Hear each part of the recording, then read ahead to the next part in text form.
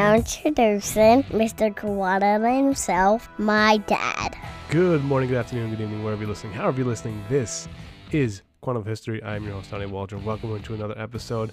It's good to be back behind the mic. I thought, this was a good time to do it. I got two great guests on, Thomas Felix Creighton and Roland Hume. Great guests. We have a great conversation at the end of this. It was a really good time because we got to have good discussion, good history topics, and it's not as political as you think it's going to be. It's more just discussing history and the topics, and I think that it gives a good insight about where we are, and also those two are just phenomenal at this.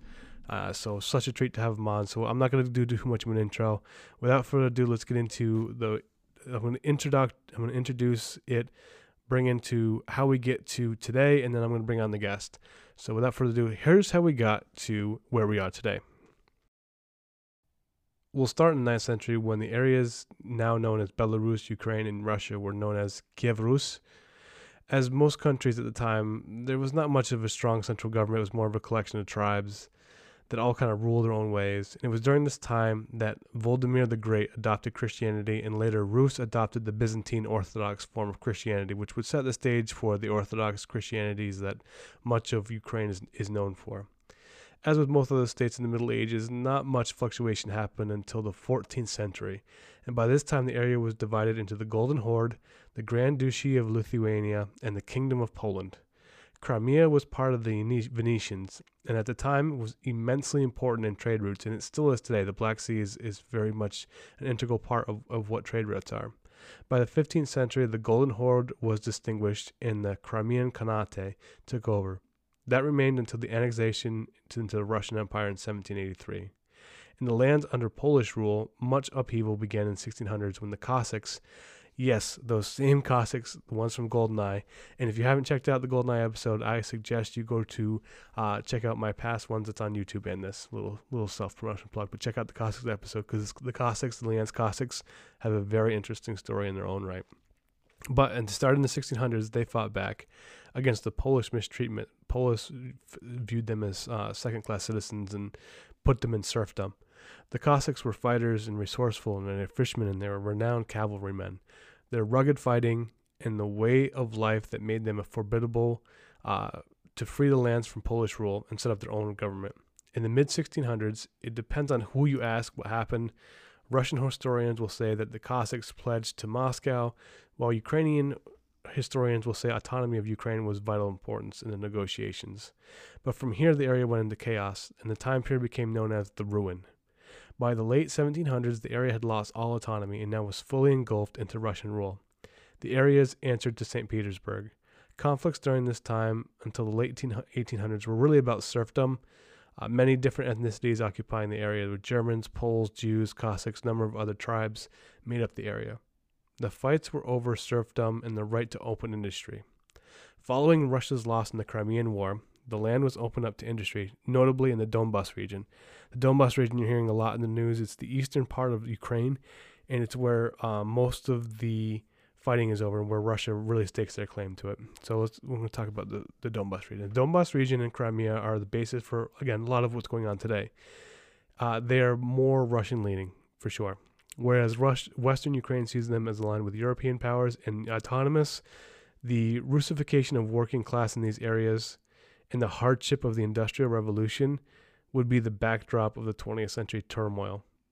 In the year 1900, the Revolutionary Ukrainian Party created and distributed their first literature of the goal of a single unified Ukraine.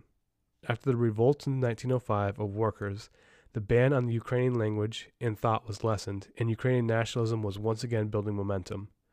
That was until 1914, World War I happened, and then 1917, the Russian Revolution happened. By the time Russia and Austria were at war, Russia was back to arresting, executing, silencing dissent. The Ukrainian language was banned again, literature was banned, and dissent punished irrefutably. The Bolshevik coup in 1917 further deepened hostilities. The Ukrainians set up their own government, and the Bolsheviks declared Ukraine part of the Soviet Union. Battle erupted in Kiev, and the Reds eventually being sent out after German support. Vladimir Lenin came to power in 1921 and implemented the economic structure that Ukraine would follow, which opened up to industry and agriculture. But there was relative freedom, and that was until Stalin came to power. Stalin made the Donbas region increase its industry fourfold, but at the cost of lives of freedom. Stalin took away the middle-class gains in personal wealth as he further entrenched the nation in the collectivist practices. It's not about what Stalin believed, that it was not the good for the people of the area, it was whatever was good for the state. And as a result of Stalin's economic policies, one of the greatest man-made famines ever occurred in 1932 and 1933, where 5 million starved to death. 4 million of those people were Ukrainian. Even with the famine, Stalin sent brigades to Ukrainian farmers demanding that they meet their quotas for the state. Food was taken because the state before all else. They would go, they would search the thing, and anything was trying to hold food or hoard food for their own families, it was confiscated for the state. The further despair and death deepened in Ukraine as a result of Stalin. In 1932, it became crime worthy of capital punishment by firing squad to steal food from the party. After the millions of Ukrainians died in the Donbas region, Stalin sent Russians to repopulate the area with Russians. So 4 million people died of famine in Ukraine, especially in the Donbas region, and then Stalin sent Russians to repopulate the area, which is why the Donbas region is known as so Russian heavy. After this, World War II broke out and Ukraine was decimated by the Nazis. It was this time that the Lance Cossacks broke from the Soviets and then fought with the Germans, and the story of Goldeneye was born. After the Battle of Stalingrad, the Germans were pushed out of Ukraine and Soviet rule once again in place. Industrialization over consumer needs and Stalin's secret police once again ruled the day. The people needed goods, food, and food that... Under Stalin, workers were expendable assets of the state, especially Ukrainians, whom he had a palpable disdain for. Khrushchev was much less vengeful towards the Ukrainians when he took power in 1953. Khrushchev gave Crimea to the Ukrainians in a treaty to harbor more goodwill and to gain Soviet camaraderie. The 60s, the Ukrainians pushed what they called Stalinistic thaw, where they tried to fight their culture back and get back their autonomy. Desperately trying to cling to their influence, Soviets once again fought to get rid of Ukrainian scholars and influencers. Ukraine's economy deteriorated and was in shambles. Collectivism, de-incentivization, and the economy disparity plagued Ukraine. The Soviets needed energy desperately and used Ukraine to build nuclear plants. In 1968, Chernobyl happened, sending the Ukraine into further decay and despair. By the late 1980s, the writing was on the wall. Gorbachev knew it, and in a last effort to try and appease the satellites, but it was too late, the Soviet Union fell, and Ukraine was independent. December 1st, 1991, Ukraine became a fully independent and set up a parliamentary government. The government desperately wanted recognition on the world stage. And in 1994, Russia, the United States, and the Ukraine worked out a disarming deal where Ukraine gave up all their nuclear weapons in hopes of protection from the West. At the time, Ukraine had the third largest nuclear weapons depository.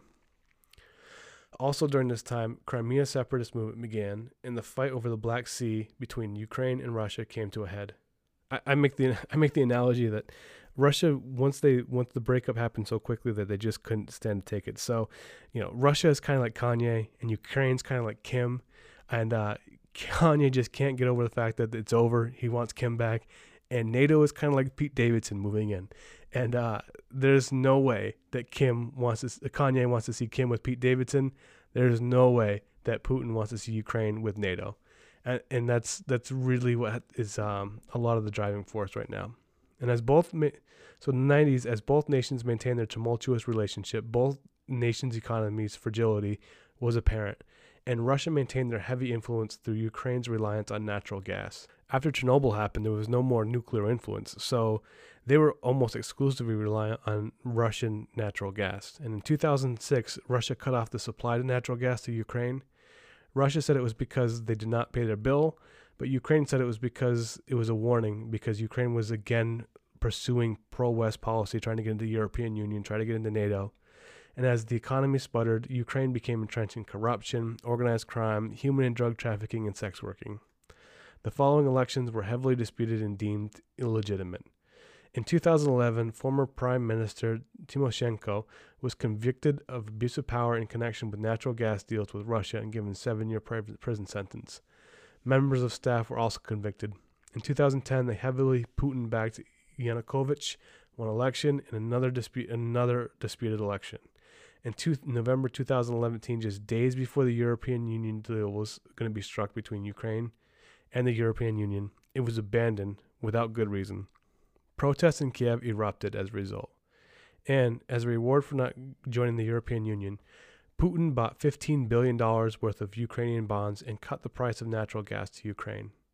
This act infuriated the people of Ukraine, and Yanukovych lost his base in both the east and west. Eventually a coup occurred, and Alexander Turchynov was put in place as president until Yatsenyuk took over. While the rest of Ukraine was becoming more nationalist, Crimea was striving to separate to join Russia. On March 6th, the Crimean parliament voted to secede the Ukraine and join Russia. The results were disputed as elections were guarded by armed men, and Russia's secession garnered 97% of the vote. Pro-Russian groups kidnapped and killed several Ukrainian politicians.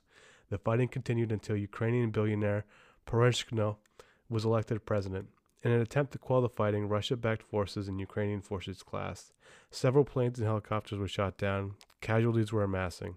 On July 17th, Malaysian Airlines plane carrying 298 people was shot down by missiles. By the end of the year, it was estimated that over 5,000 people were killed in the fighting. Peace talks resumed in 2015, but several aggressive actions were still taken, adding an additional 9,000 deaths to the total toll. Cessions were made on both sides, with Russia gaining ground. By 2019, Volodymyr Zelensky emerged as a frontrunner for presidency after studying law and then being a comedian on a TV show where he played the president. Ultimately, Zelensky won 73% of the vote. Zelensky was seen as pro-West and tried to garner favor from the U.S. and the EU. As COVID hit, the world lost focus, and Russia slowly built their forces around Ukraine, and invasion was imminent. The world is trying to act shocked now, but it has been a known fact for a long time that Putin was going to invade. All throughout COVID, he built his forces. He put measures in place, and his aspirations went far beyond the Donbas region of Ukraine. As the fighting continues, we'll have to see where the story ultimately ends. And now we're going to bring on my guest today, Roland Hume and Thomas Felix Creighton, and we're just going to kind of talk about what's going on. Thoughts, feelings, concerns. We're going to put on our tinfoil hats for a couple times. It's really exciting, and I think you guys are really going to enjoy this conversation. So without further ado, let's bring on my guest.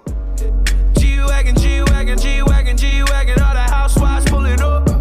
I got a lot of toys, 720S pumping Fallout Boy. You was talking shit in the beginning, back when I was feeling unforgiving. I know I pissed you off to see me winning. See the hit glue in my mouth and I be grinning. All right, welcome back. I'm very excited for today's episode. I have two fantastic guests on. You know him, you love him, Thomas Felix Creighton, the jawline of an angel, the voice to match. And we have another guest on today. His first time on, I got the pleasure of meeting him at Gatherall too. Been a big fan, talked to a lot on Instagram, and this is the first time I have you on the show. So I'm very excited to have Roland Hume on as well. Welcome in, guys. Oh, thank you. I met you at Gatherall 1, actually, Donnie, but I didn't have the beard then, so maybe you didn't remember me. I was wearing a skirt, though. Yes, I do remember that. Yes, you're right. Lots of Gatheralls, lots of skirts. Usually I never forget a skirt, so I'm surprised. And Thomas, welcome back in again. Thank you very much. It's a pleasure to be here again. Thank you.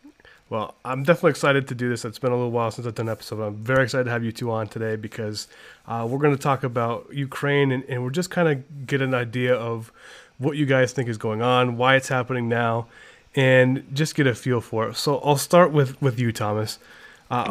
Let's go back to where do you think this first part, this growing tension started from?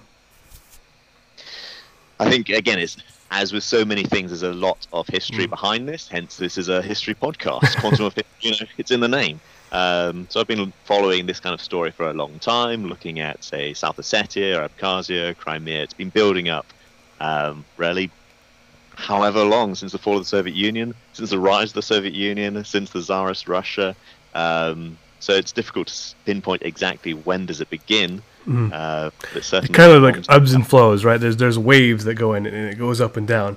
And I was reading, I mean, this starts all the way back to the 9th century when it was Kiev Rus, right? I mean, this is long periods of time. And I think we're on again, a bell curve, back at the top here. what do you think, Roland? What do you think has really gotten on, and what's your viewpoint about where we are today and how we got here?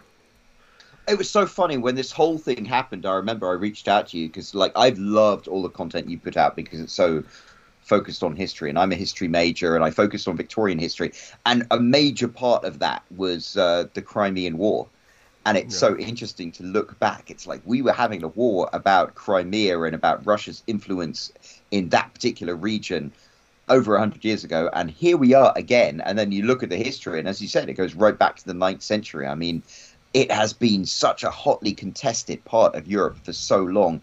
And then you have this really powerful, like, nationalist identity of what Ukraine is.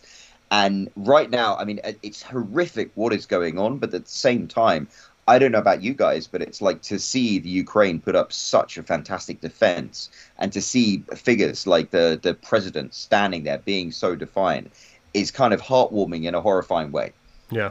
I mean, the Crimean War, I think, was, 1853, somewhere around there, 1853, 1856. And, exactly right. And they viewed this as a hotbed because portways are always valuable. And you look in 2014 when, again, Crimea wanted to succeed back to Russia. It's 170 years. It's the same fight. I mean, I don't know much about the Crimean War. I'd love for you to elaborate what the Crimean War was in the 1800s as opposed to what it was in 2014. So if you want to kind of get into that, Roland. Well, that's really... Okay, so before I launch into it, because I might, even though I'm a history major, I might get things wrong. Thomas, go on. Do you know anything about the Crimean War or anything like that? So this is really about Russia trying to get a Black Sea port, right? Yeah. So ever since the Dutch Muscovy has become powerful, they've been looking for access to waterways. So this was historically the Ottoman Empire's backyard. So the Ottoman Empire expanded out. So this is a war between what was then the failing Ottoman Empire and the rising Russian Empire, with the Brits and the French joining together with the Turks to try and stop Russia from getting those ports. Now, of course, we didn't do it for free. The British Empire was determined to have payment. Part of it was that we would take over the governance of Cyprus. And of course, since I lived there for 7 years, that's why I first kind of became aware of it, first started looking into it. And it is interesting at what an effect it's had. So modern nursing, was created by Florence Nightingale, who was, of course, doing this in the Crimean War. Simple differences between British English and American English. So in British English, we have balaclavas. I'm not sure how to describe them in American English. We use the same word. Do you? Balaclavas, yeah. Here in California, no one knew what it was. Oh, really? Yes. Well, California. That's why California's California. I know, you only need a balaclava in California if you're knocking over a liquor store. Exactly. Well, the thing in California, you don't even need them anymore. They don't even prosecute them anyway. So that's that's a topic for another story. Well, you hang on. You were sharing about a bank robber went into a store with a face mask. Sorry, without a face mask. And people were commenting on this.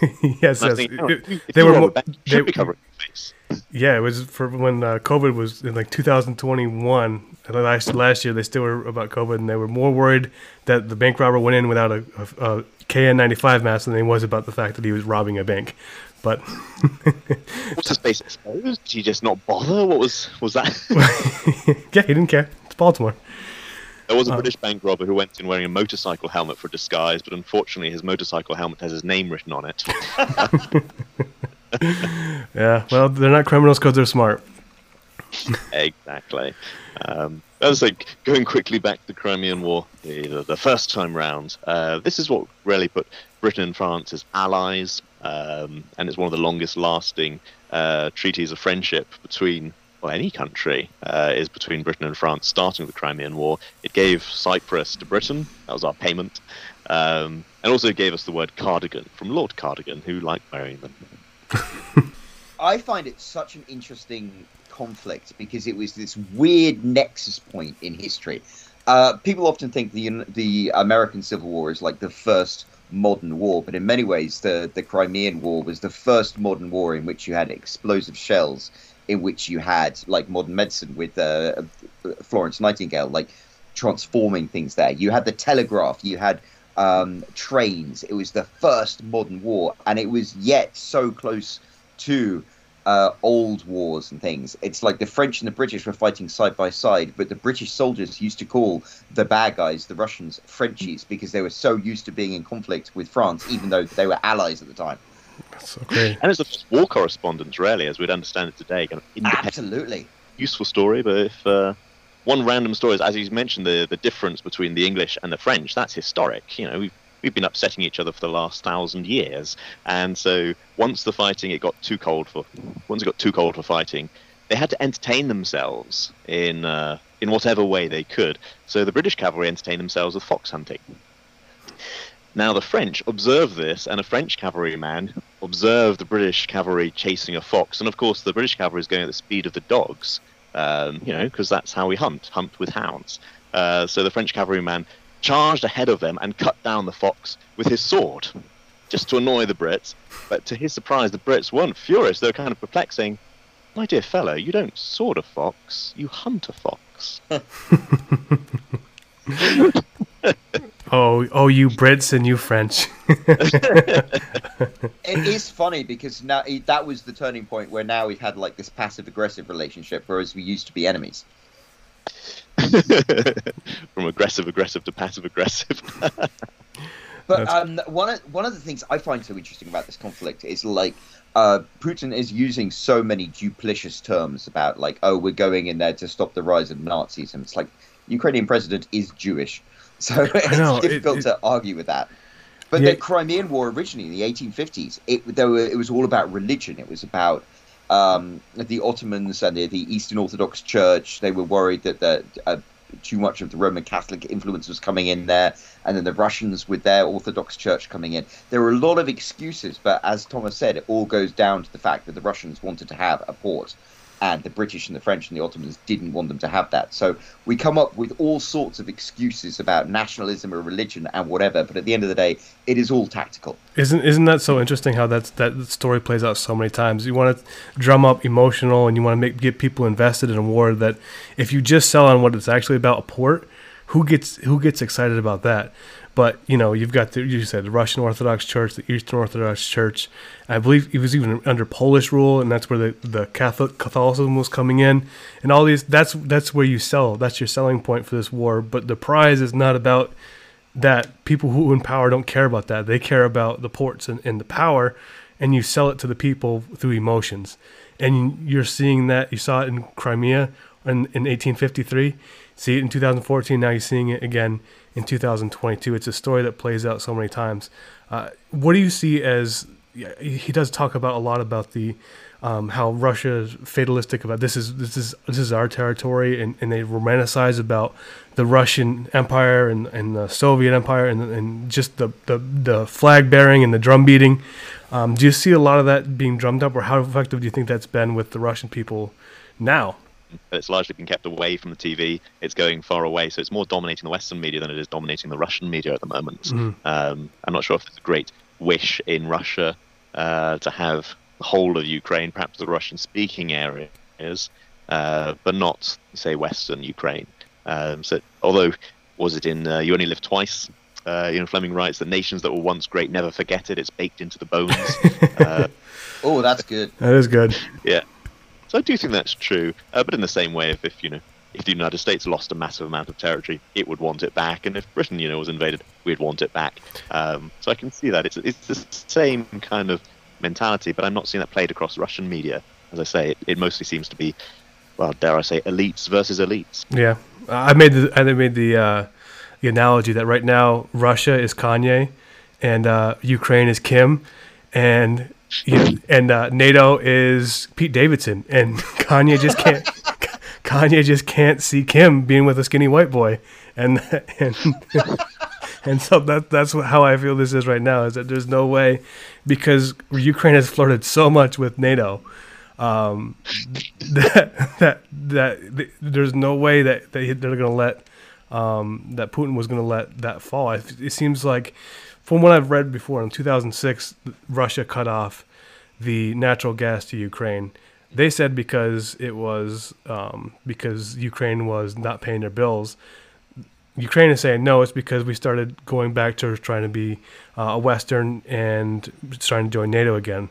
And then when this recent thing, I've got this, put my tinfoil hat on real quick, is the the fact that, you know, Biden and his son are so intertwined with the energy in Ukraine, and so many millions and dollars went in there, that my thing is, I thought that maybe Putin thought that Ukraine had bought and paid their way into NATO once Biden was elected, and Biden was very much intertwined with Ukraine, and so that there was, Putin saw this as his chance that if he didn't make action now, Ukraine would go with NATO, and once he joins NATO, then NATO troops are at the doorsteps of Russia at all times. You know, take my tinfoil hat back off and then talk pragmatically. What do you guys think about that kind of angle, it being more about NATO and to keep control of the energy crisis? Oh, I mean, I don't think you have to call it a tinfoil hat to think about that. I mean, especially like with Biden, with Hunter Biden, his business in the Ukraine and stuff like that. I mean, those are facts that exist. That's a thing. And I know it was a talking point in the election, and, you know, people were trying to insinuate all sorts of things. But it is very true that America has a very significant interest in the Ukraine. And I think you're right. It's like, at this point, if the Ukraine was allowed to enter NATO, if Biden's presidency continued to build Western influence there, that would make it an unassailable target. So it's like, for Putin, it's now or never. Mm-hmm. I mean, if I take on the tinfoil hat for myself. Yes. Are we sharing a tinfoil hat? Yes, pass a tinfoil hat. Tinfoil hats are fun. So, I mean, Henry Kissinger's been criticised for seeing the world essentially as a game of risk. But if we do see it as a game of risk, and you start flipping it around, you know, the United States and the Western countries have been pushing closer and closer and closer to the borders of Russia, and you know, how much of this is a game of how close can we get to Russia before Russia snaps? Yeah. Like if Russia and China were buying up all of Mexico and Canada and were putting their military base as well, what would happen if the Russians put a military base in, say, Cuba? I think there'd be a reaction. So again, seeing it in those terms of simple, it's a game of risk. We've moved our pieces close, and they've moved their piece close to us. Yeah. And there are real people living there on this chessboard, isn't it? Yeah. Scary. It's the Turkish proverb of, you know, when two elephants collide, it's the grass that gets trampled. I like that. It's a great proverb. So where do you see the end game going with this? What happens? What happens going forward? Ooh. For myself, it's fascinating because, as I said, there are Russian-speaking areas of Ukraine, right? So just as with Georgia in, I think, 2008, South Ossetia and Abkhazia were invaded by Russia, there were Russian-speaking areas. Now, a lot of these borders were drawn up as internal borders of the Soviet Union. You know, they weren't expected to be future national borders, and they don't really match onto what they were ever before. So, for example, South Ossetia, as what is recognized by most countries as a region of Georgia, has actually never been governed by Georgia. It's always been either part of the Soviet Union or a semi-independent state, effectively dependent on Russia. So I think if Russia had moved into the Russian-speaking areas, then I think it would all be very predictable. We'd condemn it, but accept it. But moving into areas that are historically Ukrainian, that really makes it unpredictable. I think bets are off on what happens next. I was reading the interesting story about the Donbas area, which is the eastern part of Ukraine. That area used to be a lot of Cossack and also Ukrainian thing, but there was the Great Famine of 1933, 1932, where 4 million Ukrainians were killed. And then Stalin, as part of his thing, was to industrialize the Ukraine. He used, because there's a lot of coal there. So the idea was to use the coal, industrialize it, and then instead of worrying about what the consumers needed, what the people needed, which was food, he just said, no, factories, factories, factories. A lot of what Mao did when he took over in China is take over production and take away from what the needs of the people as opposed to the needs of the state. So once those 4 million people came in, Stalin then repopulated that with Russians, which is why it's such a Russian-heavy influence in the Donbas region, is because they were all killed 4 million were killed from famine and then repopulated with Russians in accordance with Stalin.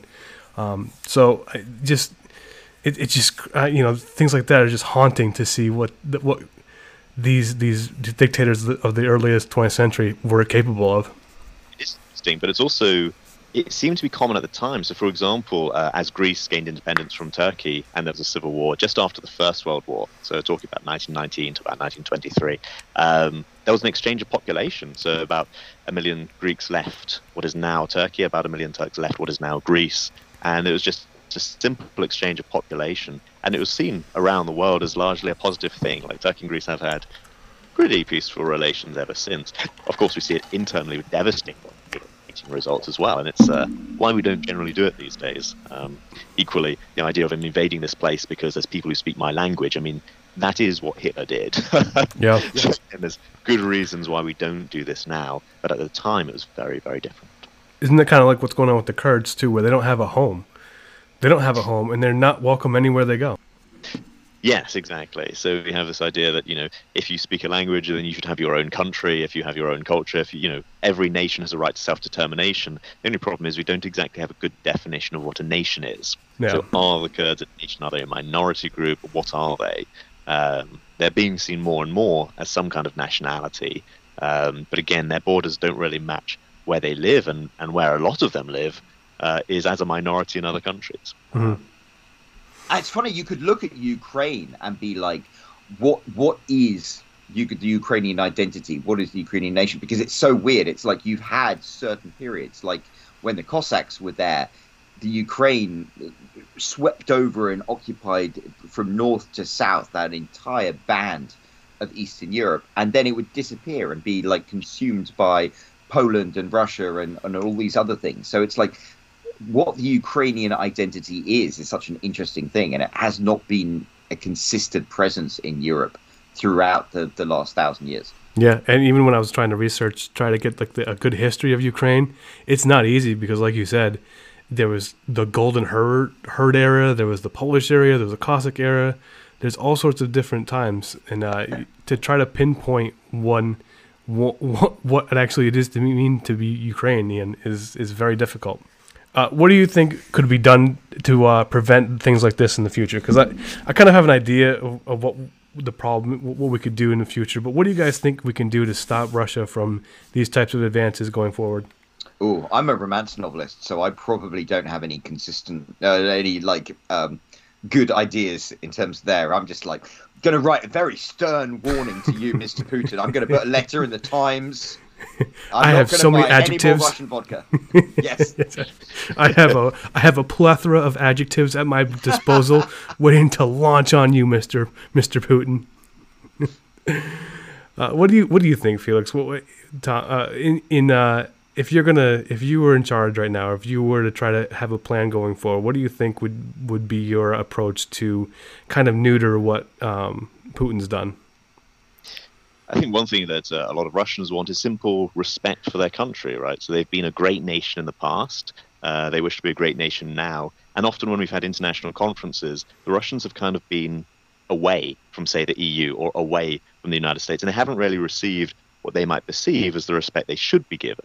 Mm-hmm. So historically, they've had a sphere of influence that goes around them. And again, we've been pushing closer and closer. How much do we want this? How much do we really want all our chips to be right next to Russia versus how much do they want control over there near abroad? This is how they describe it. I think in the case of Ukraine, the Russians want to have Ukraine a lot more than we don't want them to have it. Yeah, very much so. So one thing is that our rhetoric from our politicians and from our media is, this is devastating, this is going to be the start of World War III. But I don't think we have the stomach for it. I don't think we want to send troops in. I'm not even sure if we have the right number of troops for sending in. So I think, first of all, just a recognition to try and match our rhetoric to the reality might be a very good first step. But also to see how we can utilize Russia as the responsible power in the region. Mm-hmm. I find that such because when everything kicked off with Georgia, I was really interested because it was like, okay, this is a different thing. When it's the Middle East, you get all these American troops going over there, and you get this stuff like that. When it's Georgia, there's not much we can do. We were kind of proven impotent when that happened. It's like we can put sanctions on and stuff like that, but you're not going to have a bunch of American troops suddenly going into Eastern Europe. That's not going to happen. And so Putin has a certain amount of autonomy in that region. Yeah, absolutely. I think he knows that he has Europe by the balls. I think he knows that, almost, I believe it was almost 30% of Russia's GDP is based on energy, based on natural gas. And Russia is only the 19th largest domestic producer in the world. So Russia really has trouble coming to terms with they're not what they used to be. I mean, your 19th place, your GDP for your average income for your people is $10,000. So you are not this big player on the stage anymore. And I think that what's happened is that Russia has so much power because they control the energy. And I was just I had an interview for a job last week, and it's a good sized firm, does worldwide contracts and stuff. And I asked them what area of law should I be focusing on that's growing, and they said the two biggest things that I should focus on are water and energy, because one, California is going to be out of water in the next couple of years, in the next decade, and energy. The world is going to absolutely battle over energy, especially with all the climate. Europe has stopped all their ability to create their own energy, and the U.S. is following the same suit. They're going down, shutting down our pipelines and trying to go with green energy, which is great, and the progress is great, but it's still not sustainable for the world's needs. And Russia and China know this, and Russia and China say, all right, well, we don't give a shit about the environment. we will strip Africa, we will strip Russia, we will take Azerbaijan, we will take the Caspian Sea, we will do whatever we have in order to own this. And I think that that's something we have to kind of address, is that Europe especially, they have to really understand that they can't only be beholden to Russia's energy, because that's what makes this world go. Everybody needs energy. Everybody needs it. What do you guys think about that type of response, that you can't, because if Russia knows it, look, if you want to try to fight me or back me or do sanctions, I'll just make your energy very expensive, and I'll have you by the balls, and he knows it. And European energy costs right now are like 10 times what they normally are, aren't they? Yeah, and they just keep rising. All these climate accords, and look, I mean, we all want to save Mother Earth, right? But at the same point, there's a lot other things you have to worry about too, and to completely cut your own, to castrate yourself from energy is suicide, and you're seeing the impacts of it now. I mean, just a quick word that whilst we're talking about water shortages, war over water has been a serious concern in the Middle East. Whilst we're talking about energy, this is the perfect time to be watching Quantum of Solace again. Yes, actually, Yes. Very good point. Very good point. Also, listen to the episode 10 of Quantum of History, where myself and David Zarisky go into that exact same thing. Shameless plug. Shameless plug. No, I'm going back to it. That's absolutely. But yeah, I think it's a question. It's a crazy. What is power? We often talk about words as power or money is power, but as we're seeing, power is power. When you've got them by the balls, the hearts and mind follow. Yeah, I heard this great. And I think from an intelligence point of view, yes, and there are certain things. It's like, oh, you disagree? I was just going to say, because in terms of Brexit, obviously Russia had a huge amount of digital propaganda going in, and they pushed very hard for Brexit to happen, which now I can see, if you fracture the European Union to a certain extent, that gives you an advantage when you have a situation like this. All of the Russian meddling in the American election, I mean, that weakens America's position to do these things. And it's really tricky, but you can see now that, some of the things where we were like, we want autonomy, we want freedom, we want to be able to make choices without having to do what the right thing is. But then you can see that actually these were chess moves to help weaken the positions. So when Putin plans something like this, it gives him an advantage. Yeah, he owns it. I mean, I was just studying the Constitution and separation of powers right now. And there's a great line that one of the justices said about the difference between the executive and the legislative branch, and it says, power isn't the one that makes the tool, it's the person that uses the tool. And I mean, it's one thing to sit here and make all laws and make all these ideas, but unless you can wield the sword, then what good are these words? What good is these threats? What good is all that stuff? If you don't have the power behind it, then what is the point of it? And Putin knows it. Putin knows. Look, nobody really cares enough about Ukraine. I mean, you could put your social media, you can put your all that, but are they going to be able to spend any more that they do on energy to grind Europe to a halt? Are they really going to do it? I don't know. And he kind of tested the waters. It's like in Georgia, it's like, okay, it turns out that the world is kind of toothless. And then Crimea in 2014, turns out the world is kind of toothless. And you keep pushing it until at some point that there has to be a line that gets crossed. And I wonder if this is it. Yeah, bunch of paper tigers is what we become. So, Felix, I know you, Thomas, you have a good. Is Taiwan next? That was actually my first thought and my first concern. So if we allow this, what happens next? Yeah. And so Taiwan is my concern, that if the world is willing to allow this kind of thing, I mean, as I say, there's Russian-speaking areas of Ukraine. They've overstepped that massively. But the question is, if we allow you to do this, what about China? Yeah. Because Putin and Xi Jinping are making pancakes together. So. I don't know if you saw that, but yeah, it's the same. The only thing I can say about Taiwan, though, is Taiwan has things that the world needs. Ukraine doesn't really. Ukraine doesn't really need anything. They don't give us. I mean, what do we need from Ukraine? They've been a floundering economy. They have nothing to give. Whereas Taiwan, I was reading somewhere that they make 80% of the world's the chips. They go into all the digital. Everything, your car, your smartphone, your watch, all that stuff. Almost 80% of them are now made in Taiwan, and I've heard this before. Yeah, if you choose between which country, and it was an internet poll, so everyone was like, "I have a gaming computer. I'm gonna save Taiwan." We've seen Anonymous, right, try to take down Russian websites. Think how nuts they would go over Taiwan. Yeah, absolutely. That's another fascinating thing. I mean, Anonymous have been doing really solid work. Anonymous is one of those weird things. It's like, we are Bond fans. We're into an evil guy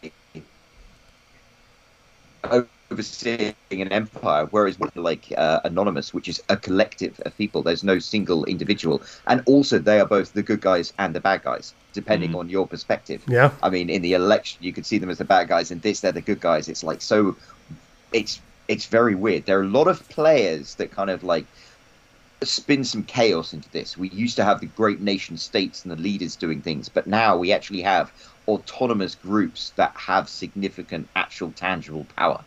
Yeah, it's very interesting. Absolutely. What do you, on a more lighter note, what do you see this ending up for Bond? Where does Bond go from there? Does this influence the next Bond 26? Ooh, that's a good question. Pierce Brosnan's Bond does speak a bit of Russian and went to Russia a fair bit. And that was kind of past the time that it was too scary and too relevant.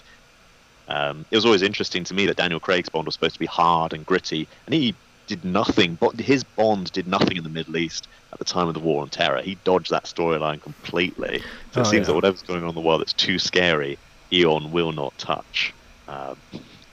So it could be the result is we won't have another Russian-speaking Bond. It's too scary. Yeah, they probably wouldn't have gone with the bioterror had it been 2 years after, right? Yes, is that why they changed it to nano robots? Is that that must be it? That was kind of weird when you think about it. Yeah, it's like there were certain things. I don't know the full history of that plot, but it's kind of like it was uncomfortably close to certain things that happen in real life. Yeah. Very much so. So what do you think? 5 minutes in the future, as you said, Donnie, but he was 1 minute in the future, and that's terrifying. Well, I hope to see him back. I hope to see him back fighting the Russians. Do you guys have any other parting thoughts on here? I know this has been. I really appreciate you guys coming out, and it's been a fun talk as always. Do you have any parting words you want to say about the situation? I'll let you go first, Roland. Well, I was going to say, do you know what? We talk about what is Ukraine, what is the Ukrainian identity, and it was around the 1700s and the 18th century where Ukraine actually became like a thing. And there was this very famous... I always love to do things in terms of writing and culture and stuff. We talk about Greece. Yeah. Like, to me, Byron is like hugely important because of Byron's influence on Greek independence and stuff like that. There was a chap called Taras Shevchenko, who's known as Kobzar Taras, and Kobzar means bard in Ukrainian, and he wrote back in the early days in the 18th century when Ukraine was being the subject of people trying to invade the stuff. Great book. I won't read the whole thing, but it's when I die, then make my grave high on an ancient mound in my own beloved Ukraine, in steppeland without bound, whence one may see wide-skirted wheatland and Bro's steep-cliffed shore, there whence what may hear the blustering river wildly roar, till from Ukraine to the blue sea it bears in fierce endeavour the blood of foemen, then I'll leave Wheatland and Hills forever. And he wrote that in the 1800s, I believe, talking about how Ukraine was like this pawn between all these different powers. And to me, it's so interesting to see the same thing happening again, but just like then, the Ukrainian identity exists and is stronger than ever. And I mean, here in where I live in New Jersey, we have Ukrainian church, Ukrainian culture came to America from the Ukraine, and it's something that we take very personally here. And it's kind of interesting, and it's terrifying that it happens, and it's terrifying that we are having another war in Europe. But at the same time, I think Ukraine is probably in the best situation it's ever been to make a stand and have its independence. And you can see now, if any of the news reports and intelligence reports are right, that the Ukraine is actually doing phenomenally well against the Russians. We thought the Russians would just sweep through, but in fact, they are getting much, much more resistance than they'd anticipated. Do you think So, I don't know. Do you think that's going to backfire on Putin? Because I know that a lot of this part was him, again, drum beating and flag waving, and to drum up support and again, have this big sense of nationalism. What happens if Russia loses? What happens if Russia... I think he slapped down his hand, and he was like, we're going to call, and it turned out he had like a really lousy hand. Yeah. Yeah, I mean, like I said, the Russia is not even what it was. It's the 19th biggest GDP. I mean, they're not anywhere what they used to be. So it's not out of the realm of possibility that, you know, Mike Tyson gets his Buster Douglas moment, and and Putin's left pick his mouthpiece off the floor after getting beat by Ukraine. I mean, that would be the exact talk about your all-time backfires. Yeah. What do you think, Felix? What is your got any parting thoughts for the discussion? Certainly, for me, the most dangerous thing about Russia is not a Russia that's too strong. It's a Russia that's weak, and a Russia that potentially fragments. And I think its death throes can be dangerous for us all. So some of the newspapers have been talking a lot about the Cold War. It's interesting. The newspapers always grab like two analogies: the Second World War or the Cold War. But I think we're a bit more creative, right? If we look back, again, in the 19th century, as we've been talking about, you know, we're looking at a multipolar world in which there wasn't necessarily, okay, there's the British Empire, but there was a great deal of even spread in terms of power. And I think recognizing that Russia is, okay, maybe not a global power, but a regional power, and that it wants control over its own backyard. And I think kind of recognizing that and kind of working with it, again, it's not to suggest what they're doing is okay, but from our point of view, I can see our politicians having tremendous rhetoric that's just not matched by action, and that kind of disconnect is never healthy. Yeah, that's interesting, because there is almost a romanticism too about Ukraine, but Ukraine has been is rated on the third most corrupt government in the world right now. I don't know. I'd have to exactly look on what index that was, but I've heard that Ukraine is well known for its corruption and its politics. I mean, right now the president is a comedian. I mean, he was a lawyer too, but. You know, but he played. It's such an interesting story. He played a TV show from like 2016 to 2019, where he played an ordinary guy who became president, and then he became president. And they say that he's just a puppet of an oligarch too, in Ukraine. So it's you have to worry about romanticizing either side, and it's kind of interesting story that you have, or even an interesting point of view you have, Thomas, about that Russia it knows how to control its own backyard. And that is an interesting thing, that what happens if it breaks apart? What happens with this? Or, you know, instead of having one Putin who's been there forever and who's in charge, what happens when it descends into chaos? So that's an interesting way to look at it too, because again, you don't want to romanticize too much about what the reality of the situation is. Ukraine is you root for the people, and for sure, and that's the thing, is the people are the ones that suffer, but the elites, they're not, you know, completely clean hands either, right? Absolutely, and it was an American defense analyst who, in the early 90s, was asked, with the fall of the Soviet Union, is the world now more peaceful, more safe? And he replied to a Senate committee, we've moved from having one big dragon to focus on to having a jungle full of snakes. Ooh, I like that. Look at this is why Thomas always gets the invites. Look at these bombs he's just dropping on here. Yeah. You know, that's I know my quote. Mic drop. Thomas out. No, but that's great. I mean, again, I really do. I like that perspective too, because sometimes you can get lost so much on in the feel good part of it that you forget and you don't see the reality of that.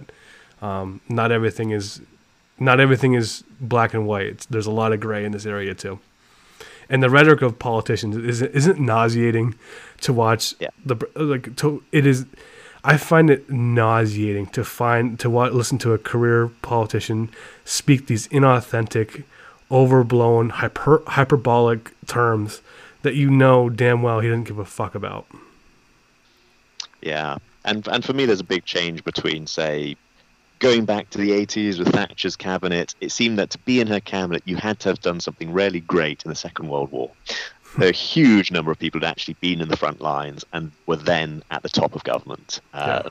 Whereas now we have people who are completely disconnected, and in many ways, I mean, these people haven't lived abroad. They haven't really dealt with any of this.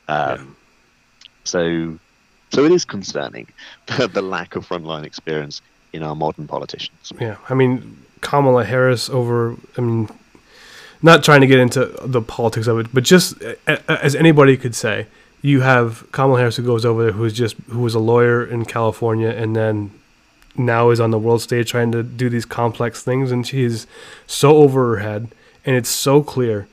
Yeah, it's hard, and it goes. I'm sure. How do you feel about Boris Johnson? I don't really have a good feel about do you guys hate him, or do you loathe him, or do you find him a clown? I don't really even know what you guys truly feel about. What are your feelings about your politicians? Because you look at what Justin Trudeau has done.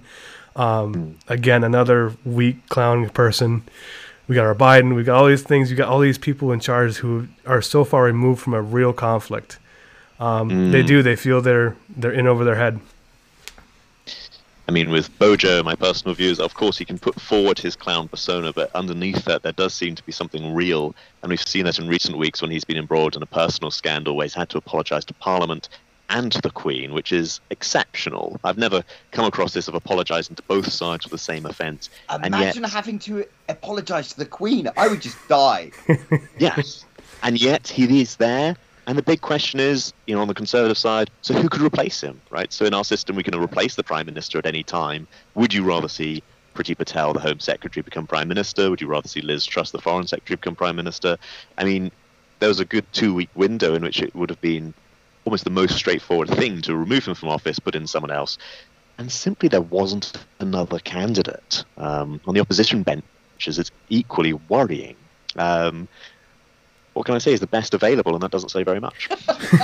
Isn't it astounding? I find it so astounding that, and you look at these presidential races over here, and I mean, this is all we can get. We have all this ingenuity and all these brilliant people who go and do great, amazing things, and we're left with leaders that are this. It almost does. And again, if I can put my tinfoil hat back on. All right, it's firmly back on. It does. It seems as if oligarchs in the deep state or whatever put in people that are just okay and can be led, can be influenced and bought. I mean, it astounds me who rises to the top now, and it doesn't seem like it's on a great achievement. It seems on so many other ulterior things. I think there's to a certain point. The wonderful thing about our society is we have risen to a certain point where our generation doesn't need to worry about war. We don't need to serve on the front lines and things like that, which is great. But at the same time, my grandfather was evacuated from Dunkirk. My father served in Cyprus. It's like I've never done anything like that. Mm-hmm. And I think to a certain extent, we live in a society in which we become very soft. We've never had to worry about the things that people in the Ukraine do. I mean, they've always lived on Russia's doorstep. At the moment, every single adult male over the age of 16 is being given an AK-47 to defend his country. And it's kind of like, that's a different way of life, and that's a different experience. And we are all so lucky not to have experiences like that. But in some ways, maybe that works to our detriment. Yep. You remind me of the old Eastern European joke, which is that you look around you see things are really, really bad, but don't worry, things will get so much worse. Absolutely. Absolutely. Well, I think that's where we'll end it, guys. I love you guys for coming on. Thank you guys so much. It's been such a great talk, and we're gonna have to see how this plays out. We're gonna have to do this again. We're gonna have to do the follow up in a couple weeks and see what we've done and to go from there. Oh, is that GoldenEye 64? Are you? I'm just holding up here, Donnie. There's you and I have to have a Scaramanga Bond type confrontation at some point, because I hear you're pretty good with this, but I'm the real deal too. Well, oh dear, that's fighting talk. Well, it will be a more unfair than we see now. I'll tell you that, Ron. Boys with toys. Boys with toys. It's funny because Donnie's 6'4" and huge, and built like a brick shit house. But, yes, I might be able to take you on with GoldenEye. All right, we're gonna have to get a meetup here pretty soon. And a couple things I would love to do one time, do a live taping of an episode where we have a gather all and we just kind of have guests on and we have whole things and do an entire episode in front of a live audience, have everybody drinking at a bar or something like that. So that's something I want to get in the future. And then also we're going to have to do more of the live GoldenEye. So I'm definitely going to have to take you up on that. And we're going to have to get Thomas, you got to come to the East Coast here soon, buddy.